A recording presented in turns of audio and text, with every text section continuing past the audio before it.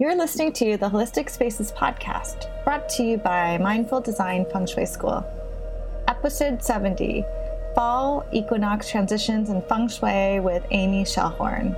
Welcome to the Holistic Spaces podcast, where we hope to inspire, educate, and empower you to create your own holistic spaces that nurture and resonate with you.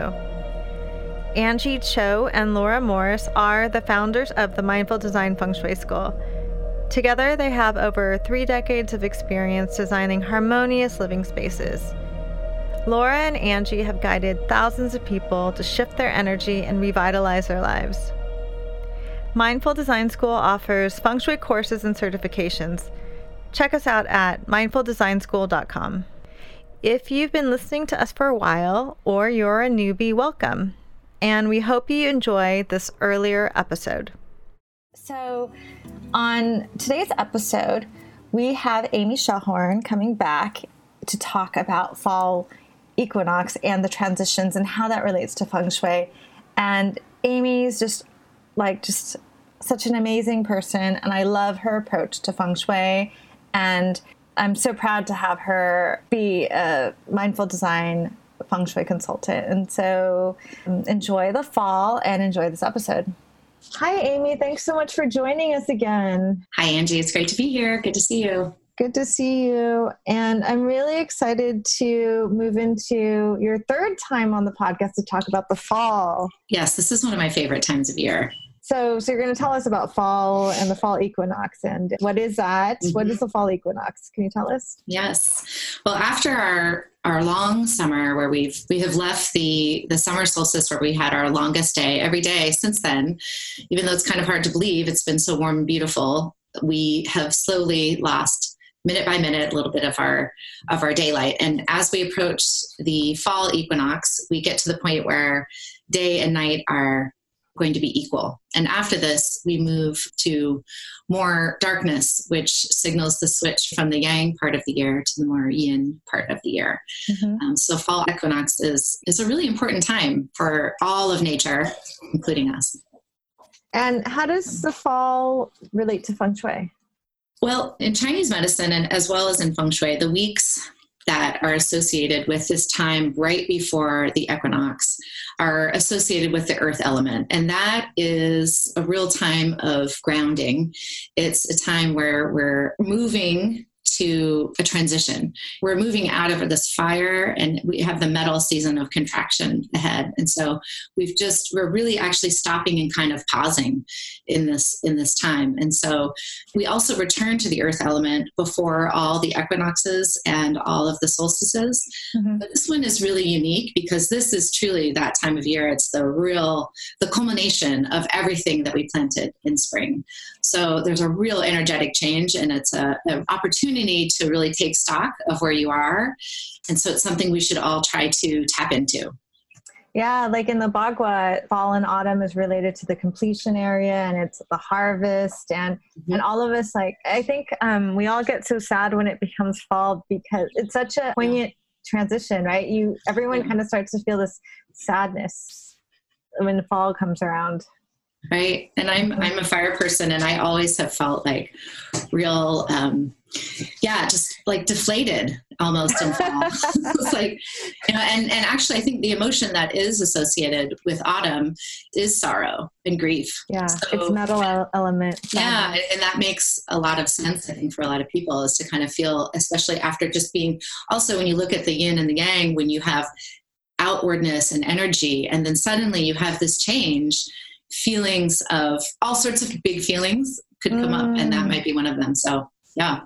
Yeah. You know what else is interesting is when I was in feng shui school, the teachers would say, because I have a lot of metals in my 9 stars, 6 metal. And Amy knows this, there's a secret BTB cure for metal imbalances. Yes. Yeah. And he said, actually, people who have metal imbalances, metal imbalances usually mean like you either talk too much or you don't talk enough. Mm-hmm. That's often how it manifests, like, or you don't speak up for yourself enough, or you speak too much, and that even gets exacerbated in the fall. So he's like, make sure you do your metal adjustment in the fall, because if you have that tendency to have too much metal or metal imbalance. Oh, interesting. Well, I wonder too if focusing on the earth element first could help that transition, because then you're suddenly like, the earth element is about self-care, grounding yourself. And so we're going to talk about some of those things in a minute, but maybe some of those practices then can help that transition, knowing that it's such a stark change emotionally.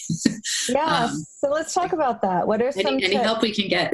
Yeah. What's some help that some feng shui help you can give us with this transition? Sure. Well, I'm really finding too that right before each season, I do feel the need to, I'm very excited about the season.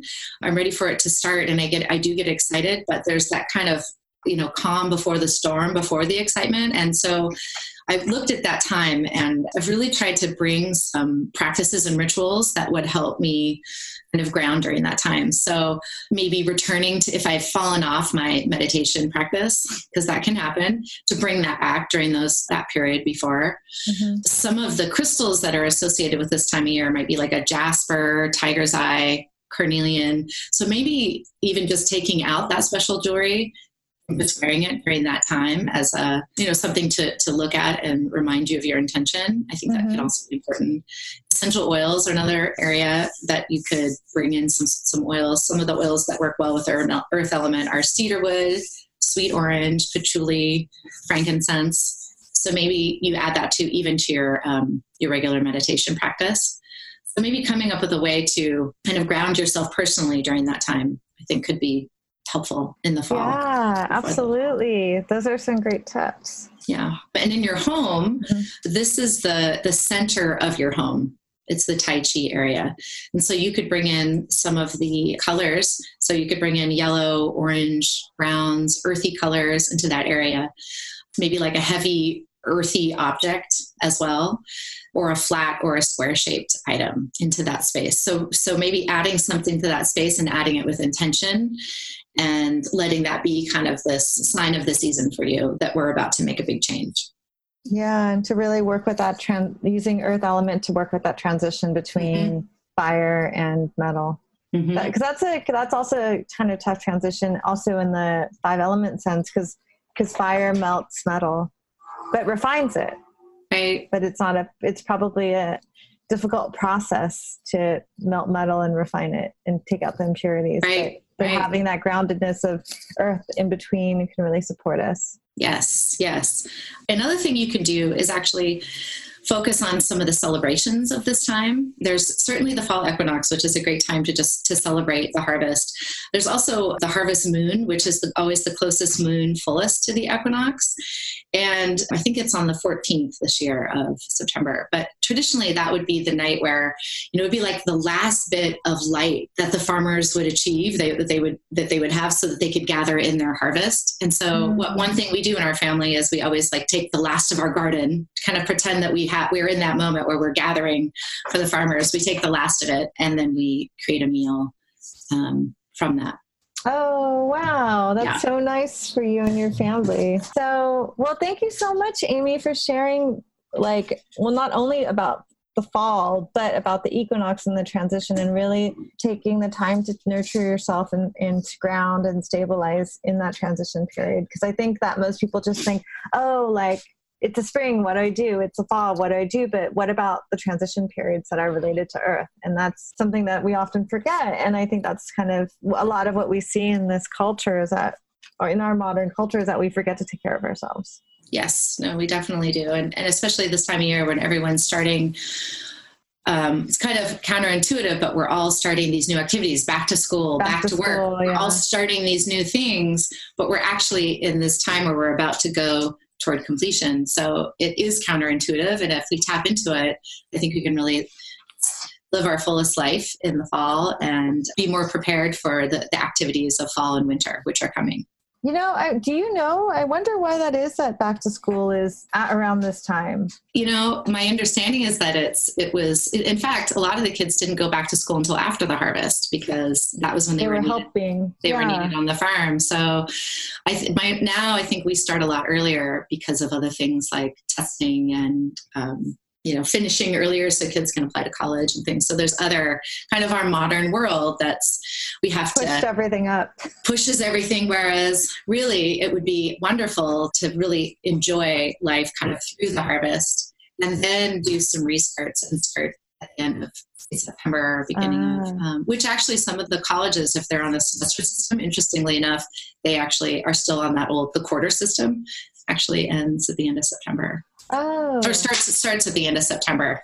So it's kind of interesting. That must be a holdover. Yeah. I never even thought about that. But why is back to school always at this time? And it makes sense that maybe it was later. And then we just start to we try to push everything up further and further as we get speedier and speedier. Right. One day we'll have back to school I don't know. I don't think we'll ever have back to school that early. Right. I don't know that we will, but I think that's going to be the challenge. And that's where feng shui can really support us, which is that if we can tune into what these cycles are, no matter what's going on in our modern world and all these pressures of work and school, it can still provide these rhythms of the seasons. And we can try to make them more our own and have and we can rely on them and look to them for guidance when we're not sure. Right. Yeah. I like that. Well, thank you so much. And we're going to have you back at least one more time for winter, right? Thank you so much for listening to this earlier episode of the Holistic Spaces podcast. Now you can tune in every Monday for a new podcast episode. If you like our podcast and this episode, please share the podcast with others. Subscribe, and even better, leave a review. If you'd like to explore the world of holistic spaces and feng shui on an even deeper level, please visit our website, online store, and blog for more information about feng shui and holistic living. You can visit holisticspaces.com. Support the podcast by checking out our certification and mini courses at mindfuldesignschool.com. Thank you so much for listening. See you next week.